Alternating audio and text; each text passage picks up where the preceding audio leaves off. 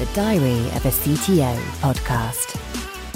Sharing the secrets of successful CTOs. Brought to you by True North, the home of technology recruitment. Hosted by Guy Bevington. Cool. So, Yinka, great to see you again. Thank you. Yes. Cheers. Good to see you, mate. So, very, very excited for today, Yinka. I think today is a podcast that's been 10 years in the making on our relationship over the years that we've known each other.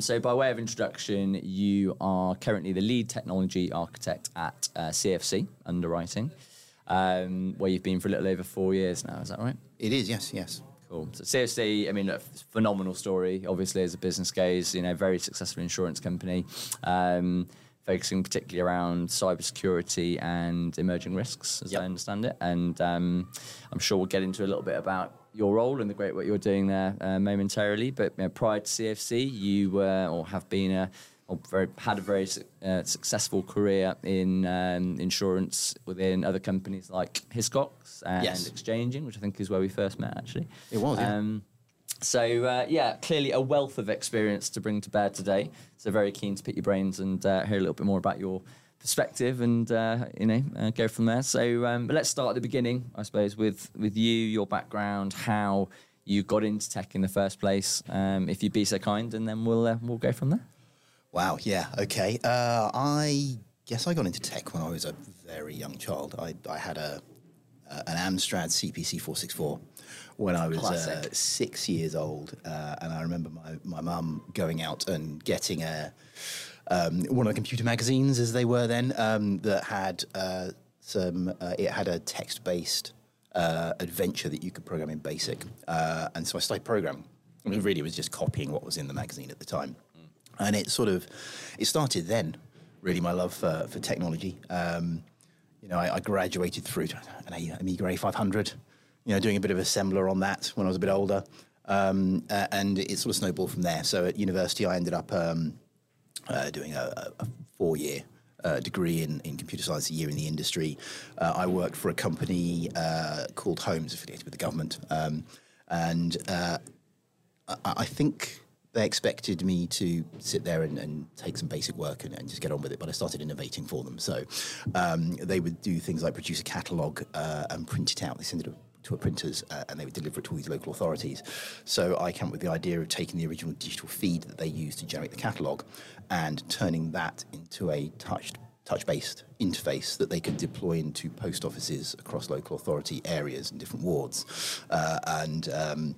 I remember sort of sitting there with I guess my boss at the time, the person that ran the office, and walking through. He was a very, very smart guy, and he saw the value in it and took it on. And they actually trialled it. Obviously, then going back into university was quite a change. So I quite liked being able to develop something and get it in front of people. So obviously, I had a traditional software development background, and then I jumped through different industries.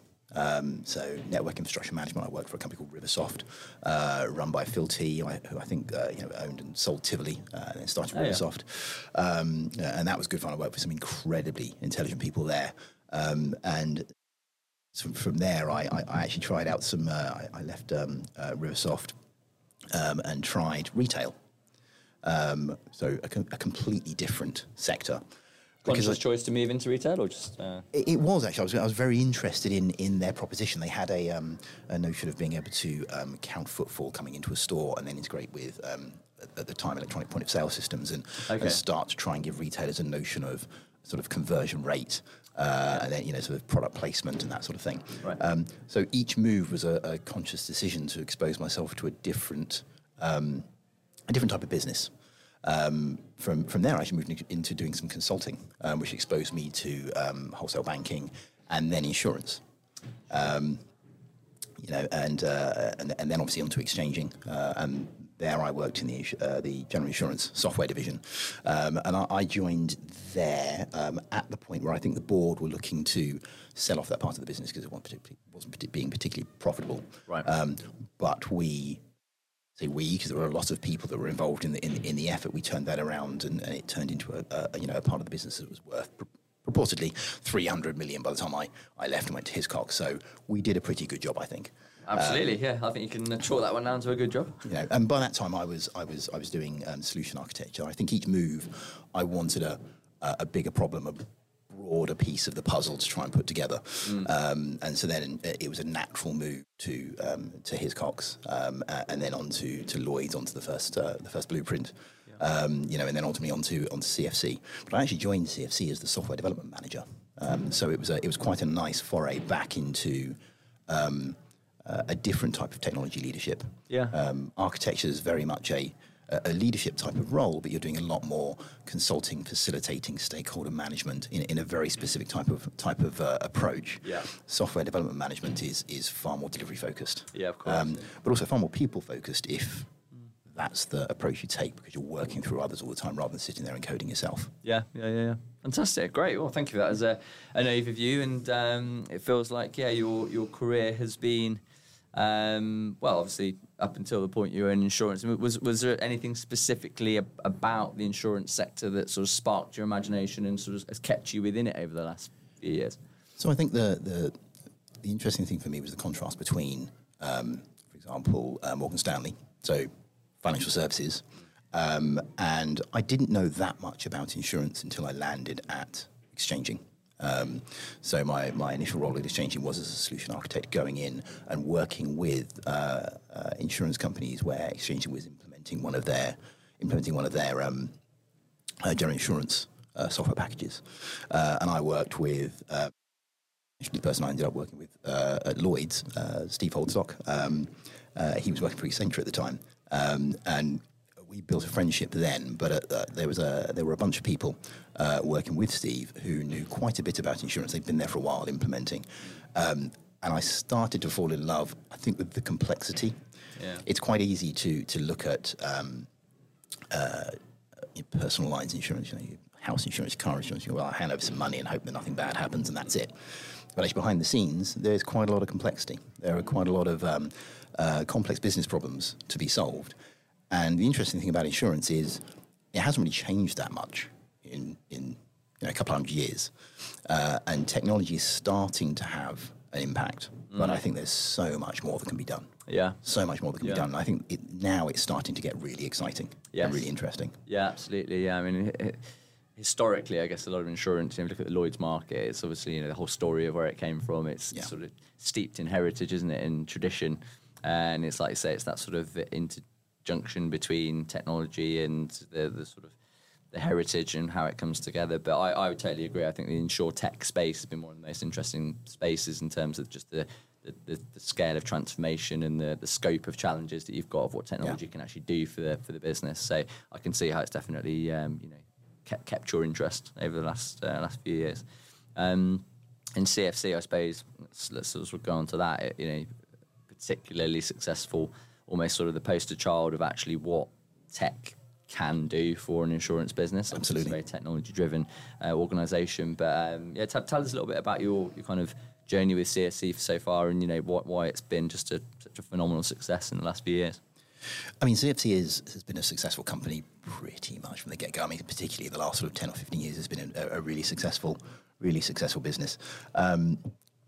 For me, joining as the software dev manager at the time, there were normally you could say four development teams, 4 Scrum teams, so about 16 developers in total, I think. And CFC was at the inflection point of really seizing the ability to digitally transact business. So everybody talks about portals and things, but there was a real push on let's get a proper business-to-business API, but the whole thing is integrated. And the pivot to be really data-centric. CFC has probably the world's largest collection of claims data, cyber claims data, and so being able to actually start to use that data to do intelligent decision making and ease the underwriters' job, so that actually they can crank the handle more on business development and things like that, was really, really interesting and really attractive. And of course, I've been there for 4 years. We now have 13 Scrum teams. Wow. We've grown massively. There's a considerable data science element to everything that we do now. So we've got a cadre of data scientists and data engineers, and we really are moving towards far more zero-touch business. But equally, we haven't gone down the path that I think many people go down, which is trying to change our customers' behaviour. Okay. Right. So lots of companies go down the path of saying, no, you must use our portal, you must use our form. We're saying, no, it's fine. You can transact business in whichever way you like, and we're just creating efficiencies through far more intelligent use of data behind the scenes. There's lots and lots of very clever things we do. Plus, we go beyond just let's say intelligent classic insurance processing. So we do, especially in the cyberspace, we do a lot of proactive. I'll call it claims mitigation, but that sounds like it's for our benefit. Yeah. It's actually for the benefit of our customers, because you get some sort of cyber incident happening. It's the business interruption that costs you. It costs you financially, it costs you reputationally. Yeah. So we do things such as we'll do outside-in scanning to identify vulnerabilities. I think we've identified vulnerabilities across about 15,000 of our customers and got those closed off. So actually protecting our customers before anything happens. Nice.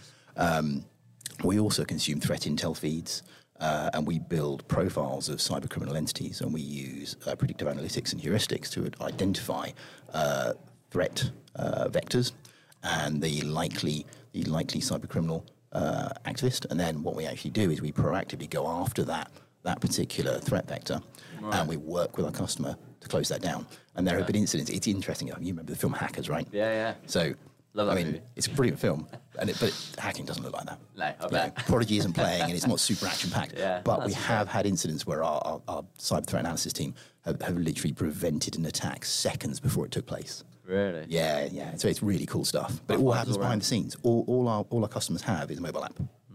It's very, very cool.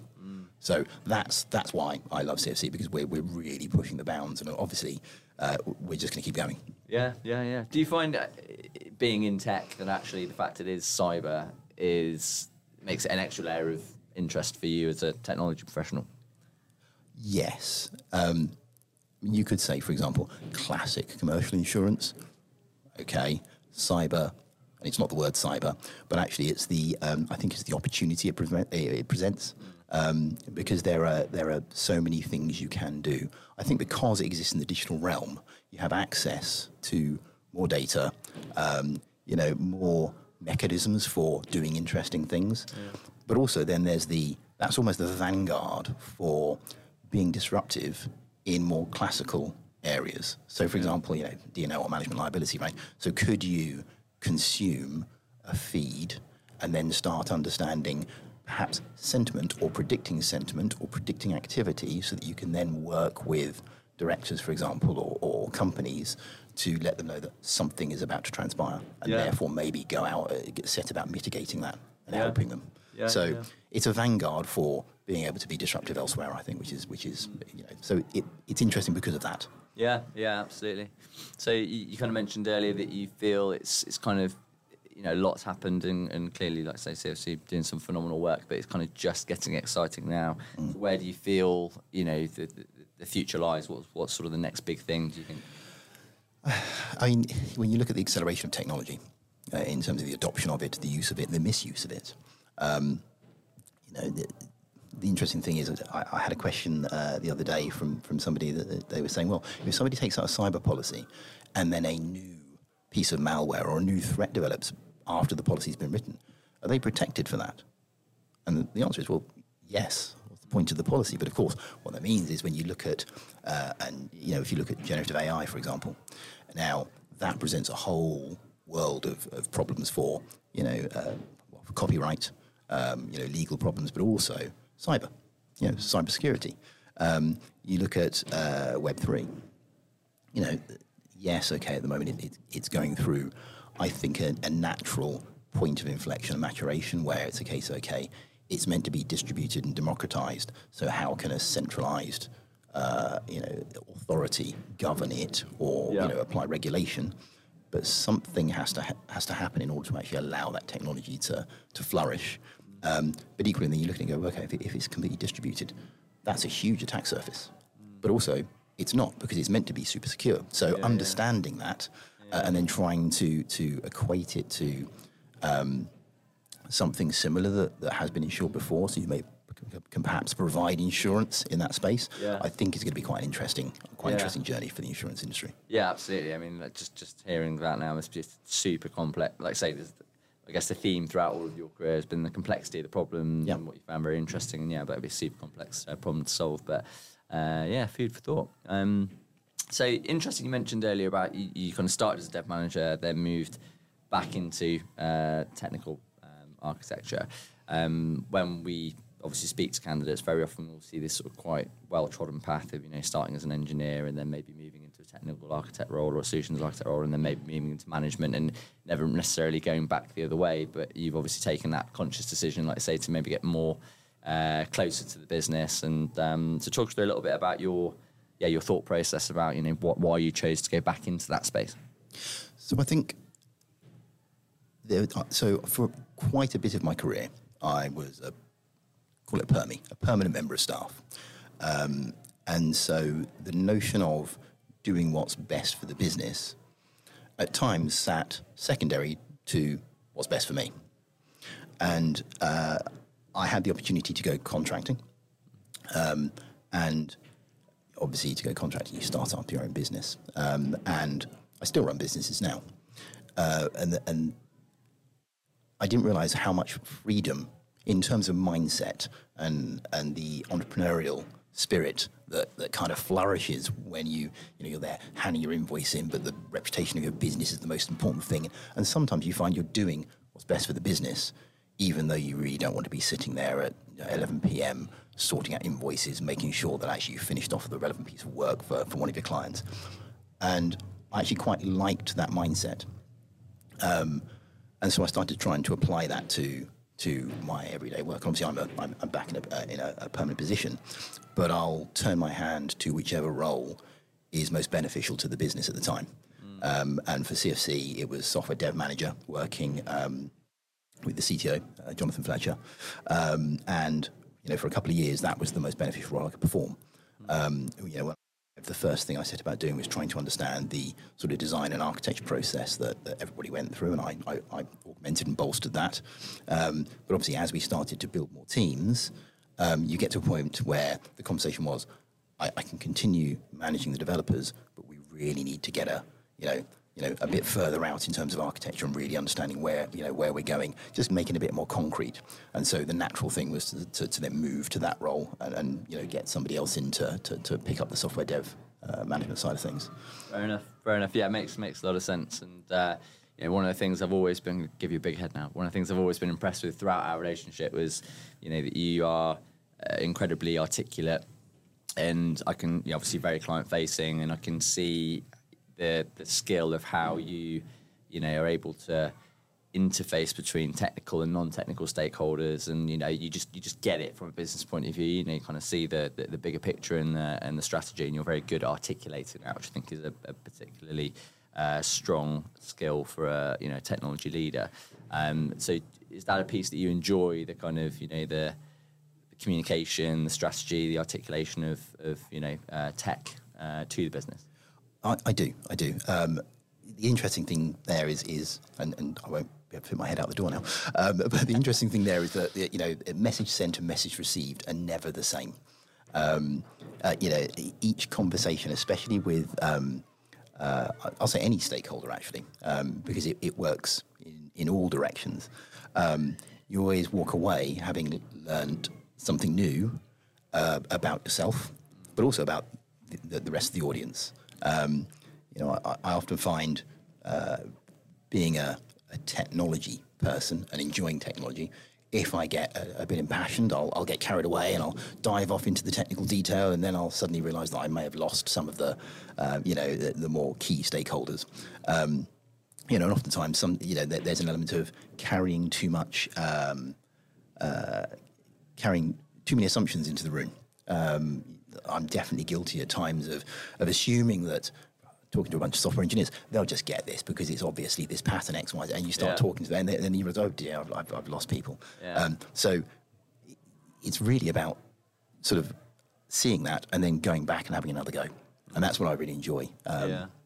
You know, and also when it goes well, you know, that's a really good feeling. Yes. You know, when you get a good outcome, because getting people aligned, and oftentimes I think for technology leaders, that's the hardest thing, because what you're trying to do is you're trying to say, look, we're going over there. That sounds simple, but you have to say that in 8 different languages to, you know, 16 different audiences. You know, and most of the time, it's 50% of the time, if you get it right, you've done well. So I enjoy that aspect of the roles that I've held. Yeah, absolutely. And I think it transcends outside of technology alone, but winning hearts and minds and taking people on that journey. It's certainly a skill not to be underestimated as a leader. But let's talk a little bit about that and your leadership style. So throughout your career, you've been both a people leader, like I say, as a software development manager, but then also in a technical leadership capacity. So what do you feel, if you can kind of distill it down to its nuts and bolts, what do you feel are the most valuable traits of a great leader, technology leader? So, I mean, I'd say empathy first, because if you can't empathise with the people you're leading, then you'll never be able to communicate well with them, because you won't understand what's important to them, because extrinsic motivation is easy, right? Here's a lovely big fat piece of, you know, the pot of gold or whatever, and it's kind of like that's a carrot. But actually understanding what motivates people intrinsically and being able to explain why what we're doing is important, why we're moving in this direction, is, I think, key. It also elicits freer conversation, because people are then confident that they can talk to you about the things that are bothering them, or that they don't like something, which means you can help navigate those waters, navigate those conversations more easily. Consistency, which is really hard. When I struggle with that one. I consistently struggle with consistency. It's standing up and talking to a bunch of people. I do this sort of, I'll say normally once a month. We have a town hall. I'll probably get up there and talk about something. You have to pitch it at a level where an entire department, a crowd of 100 people can understand. And at times you might get a question. And the questions can vary, because you don't know what's going to come at you, right? And I would like to think that people feel they can ask me anything and I'll be balanced. But sometimes you get a question, you think, oh my God, what the... But then reacting to that means you're not being consistent, and you're not being honest with yourself, because the question you should ask yourself is, what do you really want? Where you really want to get to. So consistency is really important, and that's consistency in everything as well, in terms of if you need to have an influencing conversation with a senior stakeholder, then being consistent there is really key. And then I also think there's an element of, and I think it's a thing that I personally struggle with, which is discipline. Right, so it's different to consistency. Consistency is an outward thing, but discipline is an internal thing. I find this a lot. I mean, I still do side projects for myself, right? So one of my dreams is to write the most awesome space game, an epic space game, and I've started this 8 times, and each time I get to simulating procedurally generated planets and star systems, and I just go off down this rabbit hole of trying to do that. That will not add anything to the end product. I'll get stuck, right? So the discipline of saying, no, that's not what. So that's an example, right? So I think discipline is absolutely key for technology leaders. I've been quite lucky. The technology leaders that I've worked with and worked for, I think to a person, they've all exhibited a lot of those traits really well. Lots and lots of empathy, lots of emotional intelligence, lots of consistency, and incredible amounts of discipline. Cool. I would totally agree. I think discipline is one of those things. I think I agree that consistency is an external thing, discipline is an internal thing, but they do get hand in hand, don't they, in many ways. And having that, we all go through those periods, I certainly do, peaks and troughs of weeks where you feel absolutely on it, really disciplined every day, you're doing the right things, and then you look back like 3 weeks later and you're like, Jesus, what happened there? When did that die down? And I think the key thing about being a good leader is sort of creating that, irrespective of whatever's going on in the external world, whether things are going well, good, bad, or indifferent, it's still just consistently doing the right things and like I said, having the discipline to keep turning up and yeah, just keep moving forward, basically. Yep. So yeah, I would agree with that, absolutely. Cool. So we've spoken a little bit about, well, you sort of mentioned earlier on about, the rise of ChatGPT, AI, large language models. What are you most excited about now as a technologist in terms of what are some of the kind of really exciting trends you're seeing in the market? And talk us through a little bit about that. You're in beer now because I didn't say ChatGPT, you did. Oh, really? I said generative AI. I skirted that one nicely. Oh, right. Okay. See what I can do. But yes, so I'll preface what I'm about to say with the technologies that have a broad social impact. I think are really interesting. Now, that doesn't mean to say that they are super revolutionary or they've got mass adoption yet or anything like that. But I think it's the technologies that have had a broad social impact. So I mentioned it before. I think Web3 and particularly crypto, even though at the moment it's in a bumpy spot, because of the social impact it's having in terms of people that perhaps didn't have access or to the ability to transact or to gain real wealth.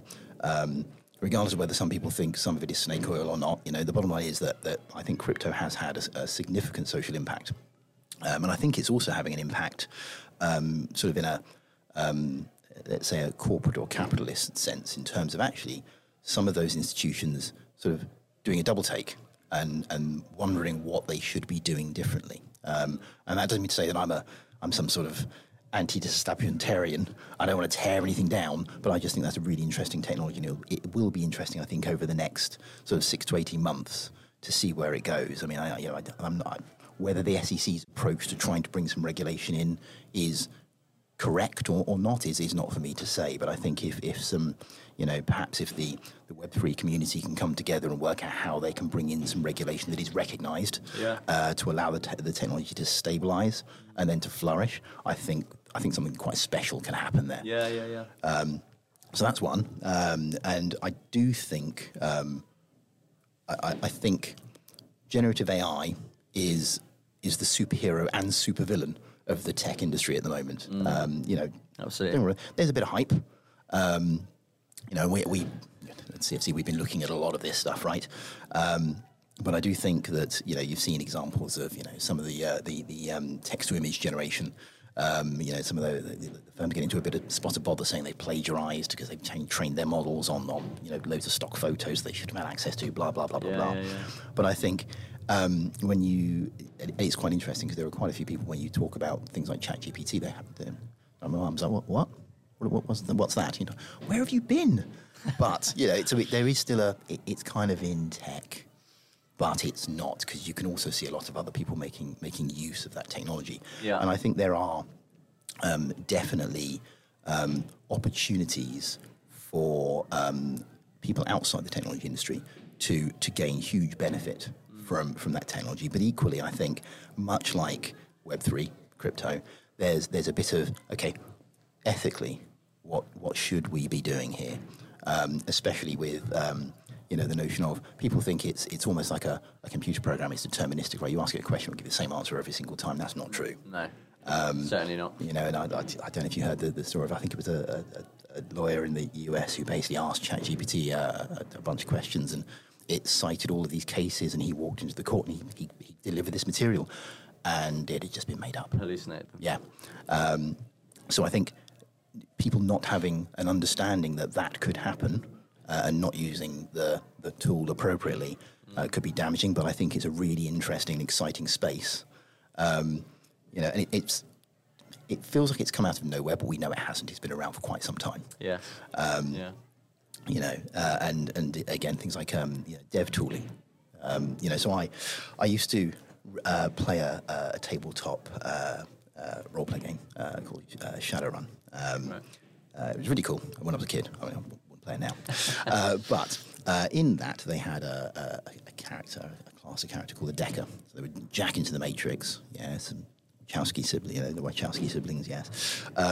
But they would then have these smart frames, which they would then basically ask to go off and do tasks for them. And they were quasi-intelligent.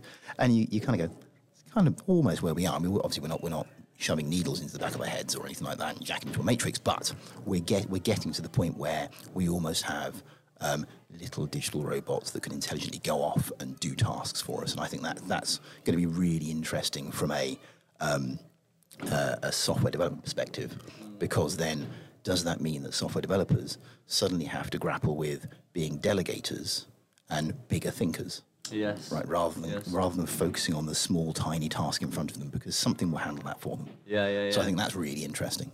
How do you feel? That's a really great point, because it's definitely a hot topic at the moment of, how these large language models and Gen AI is impacting the role of a software engineer in terms of day-to-day, how they do it, but also their future prospects. And, and obviously I had this conversation last night actually at a roundtable, and we were talking about, is there actually a case at the moment, if you're a startup kind of bootstrap business, to pay for a junior developer to be sat there, when actually the output of a junior developer at this point in time, based on the level of experience, probably could quite easily be replicated using something like ChatGPT? It's only obviously at a certain level that you kind of develop those skills around, context, I suppose, when it's not the be-all and end-all. But how do you see the impact of Gen AI on the software engineering role, and what part do you think it will play moving forward? So I find that really interesting. As a human race, we look to replace humans, whereas we do the work, but we don't focus on making the fruits of human labour better, right? So I would say you still need a junior developer sat there, right? But then what happens is the experienced developer, who kind of gets how to get the generative side of things working really well, because let's be honest, if you delegate to a coding LLM and you do it badly, you get a bad output. And actually, if you're a junior developer and you do it badly, you're going to spend ages trying to work out what's happened. In fact, you'd probably then be a net negative producing developer. So actually, I think you do need junior developers, and you do need you could have the coding LLM with an experienced developer cutting the path and showing that less experienced developer how to actually get the best out of it. Because really, it's kind of like, we'll have augmented developers, right? Yeah. So I would say coding LLMs are almost like sort of cyber prosthetics for developers, right? It should make them better, more efficient, able to grapple with bigger problems, right? So rather than sort of go, oh man, I've got to do all the scaffolding for this microservice, and then I've got to kind of sort out the data and blah, blah, blah. What they can say is, give me the scaffolding for the thing, and the LLM just goes off and starts building that stuff. Or, a developer writes the key business logic and effectively asks the LLM to knock up a set of behavioral tests that prove that logic is correct based on some requirements. Suddenly then what you've got is you've almost got a developer that's got 8 arms and 4 brains. And I think that's where we should be thinking, rather than how can we get rid of people?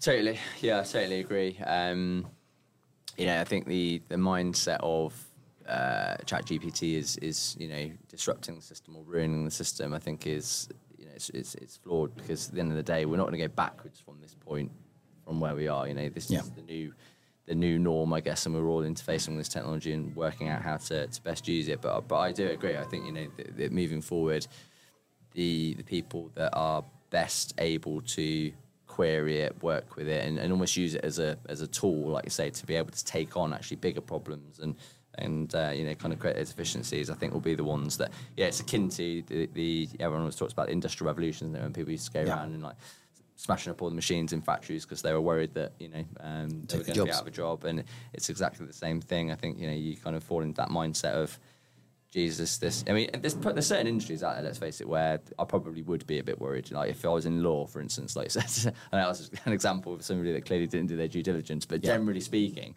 when you look at actually what the sort of day-to-day duties of a solicitor or a lawyer would have been historically, is to have that knowledge and understand where to draw upon the right different cases to prove your point, and obviously ChatGPT literally can do all of that in a millisecond.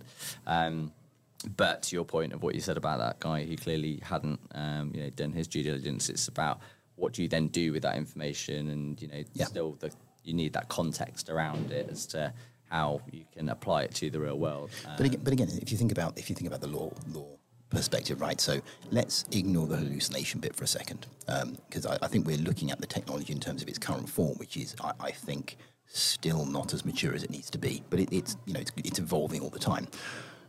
Just like a developer, you could say, well, okay, if you've got a barrister who's trying to build a case, if there was an LLM that was effectively understanding the parameters of the case, the parameters of the argument, and then going and pulling that material together and actually structuring an argument to be refined by the barrister, that would be incredibly valuable because they can do it really quickly, which means you might get higher quality, more powerful, more punchy arguments. The courtroom would be hilarious, I reckon. But, I think about it like that. It's the same as at the moment we think about Copilot for developers, and then they've got to ask it a question or they've got to write a comment and it goes and does a thing.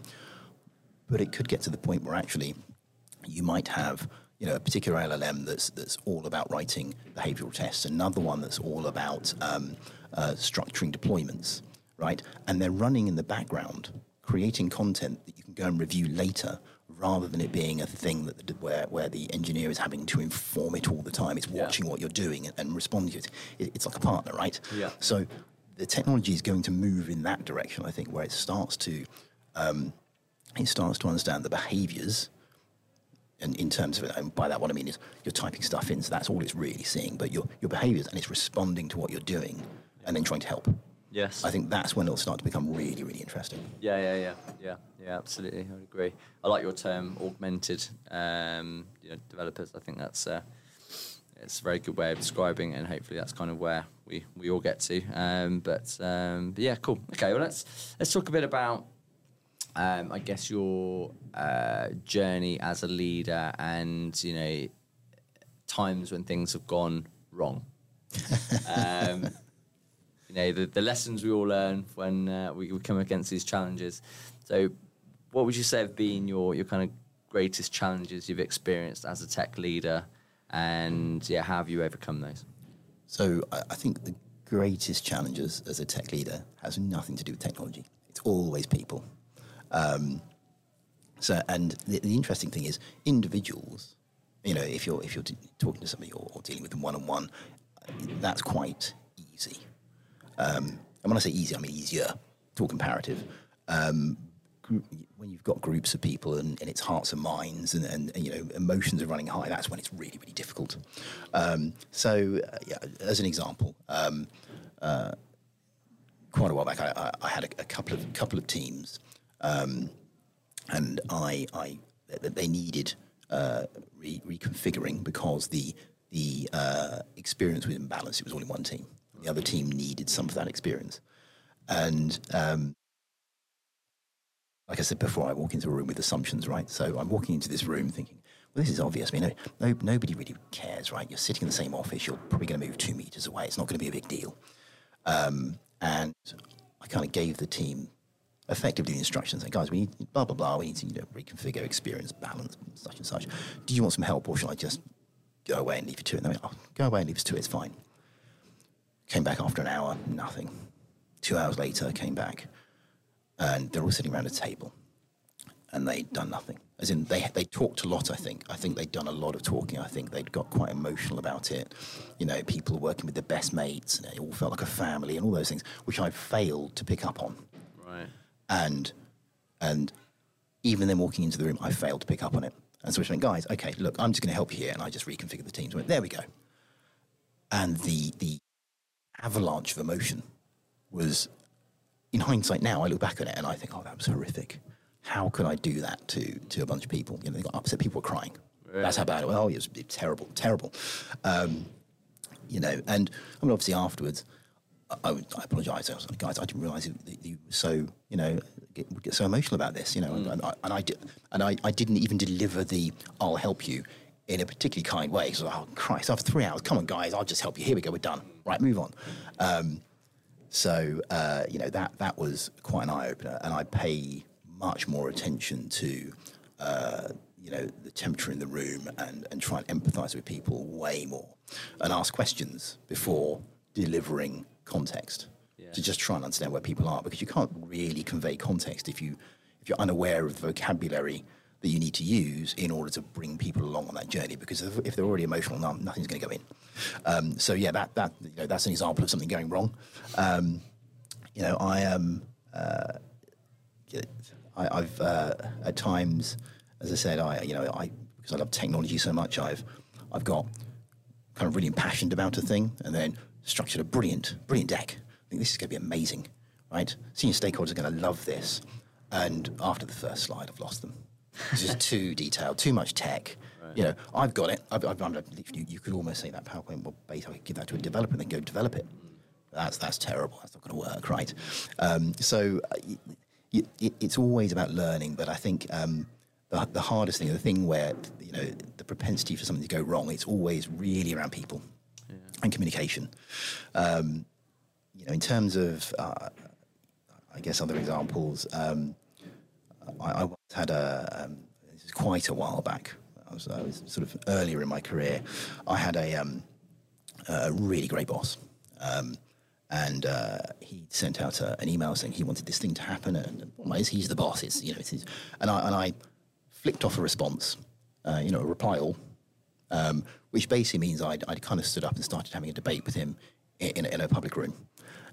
So all of the people that were behind me that I was leading, they could see the point of what I was trying to say, but actually probably a conversation for a closed room. And of course what that did was that started a bit of the software engineers are absolutely behind Yinka, they want to do this. And then you've kind of got sort of some of the other business people saying, yeah, but that's crazy. And so suddenly you've got friction in the company, which is detracting from the pace and the value that we can deliver. So all those things, you learn those things as you go along. I would say if anything can go wrong, it will go wrong, and for me, it usually does. So, yeah, but they're all learning curves, eh?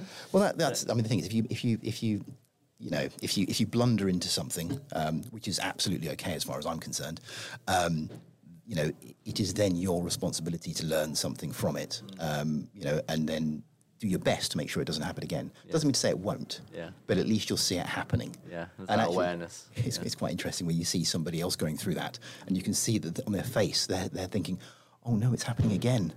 So yeah, there we go. Yeah, absolutely. I can resonate with a few though. Certainly the email thread. That's something I've learned a long time ago, is never deliver anything remotely emotional via an email, because we did an interesting exercise actually a while ago where sort of read out a series of sent a series of emails to different people in the business, and they all had to infer by the title of the email what they thought it was about, whether it was good, bad, were they in trouble, and so on and so forth.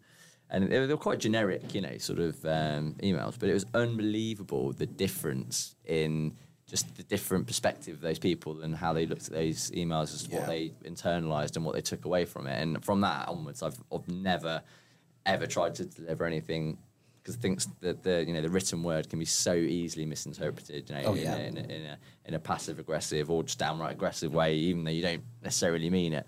So I can fully empathise with that one. And the point that you made about the teams, I think, was also quite an interesting one as well. And do you think a part of that was also, as a leader, sometimes we can be a little bit sort of too deterministic and often give people the answer, because as a leader, again, we're sort of expected sometimes to know all the answers and just go, look, guys, this is the way you do it, and so on and so forth. Now, actually, I think it was something you said a while ago that stuck with me, that, as a leader, it's very important to over-communicate the vision, but under-communicate the tactics. Yes. And in that scenario, I guess that's a classic example of what you spoke about there, where you're sort of coming in and giving the answer, but actually there's a lot more value and power in them having the autonomy and coming up with a solution themselves. And sometimes it's awareness, right? You can be impatient because, it doesn't matter whether you're a leader. There's going to be somebody that you report to, or that you're responsible towards. So you end up in a position where you might have some impatience, and actually the self-awareness to spot that and go, okay, I am really impatient here, but actually, I can't just walk in and say, right, build the bridge this way and build it tomorrow. Yeah. So there is a bit of that. I mean, back to the email thing. I have a 1 minute hold on any emails I send. So that gives me an opportunity to go, nope, that was wrong. I'm gonna withdraw that. Abraham Lincoln did the same thing, you know. Yeah. Obviously not in emails. Yeah. But I think that's a very wise thing. I actually have similarly introduced that. It's not a minute; it's about 10 seconds, but it's usually long enough for me to. And also, then the 3 email rule. So if you send me an email, and I send you a reply, and it gets past the 1 minute hold, and then you send me another email that invites further conversation, then I'll just ping you and say, hey, let's have a chat on a phone call or a meeting. Because it probably needs to be spoken about rather than because that email ping pong. You know, eventually what will then happen is one of us will forward it to somebody else with probably a one-liner saying, FYI, can you just get this done? And that poor person that has to read through 47 emails to try and work out what it is they actually need to do. That's a very good point, actually, just from a logic and sense point of view. I never thought about that, but it's a good shout. Cool, awesome. Well, Yinka, really, really enjoyed the chat today.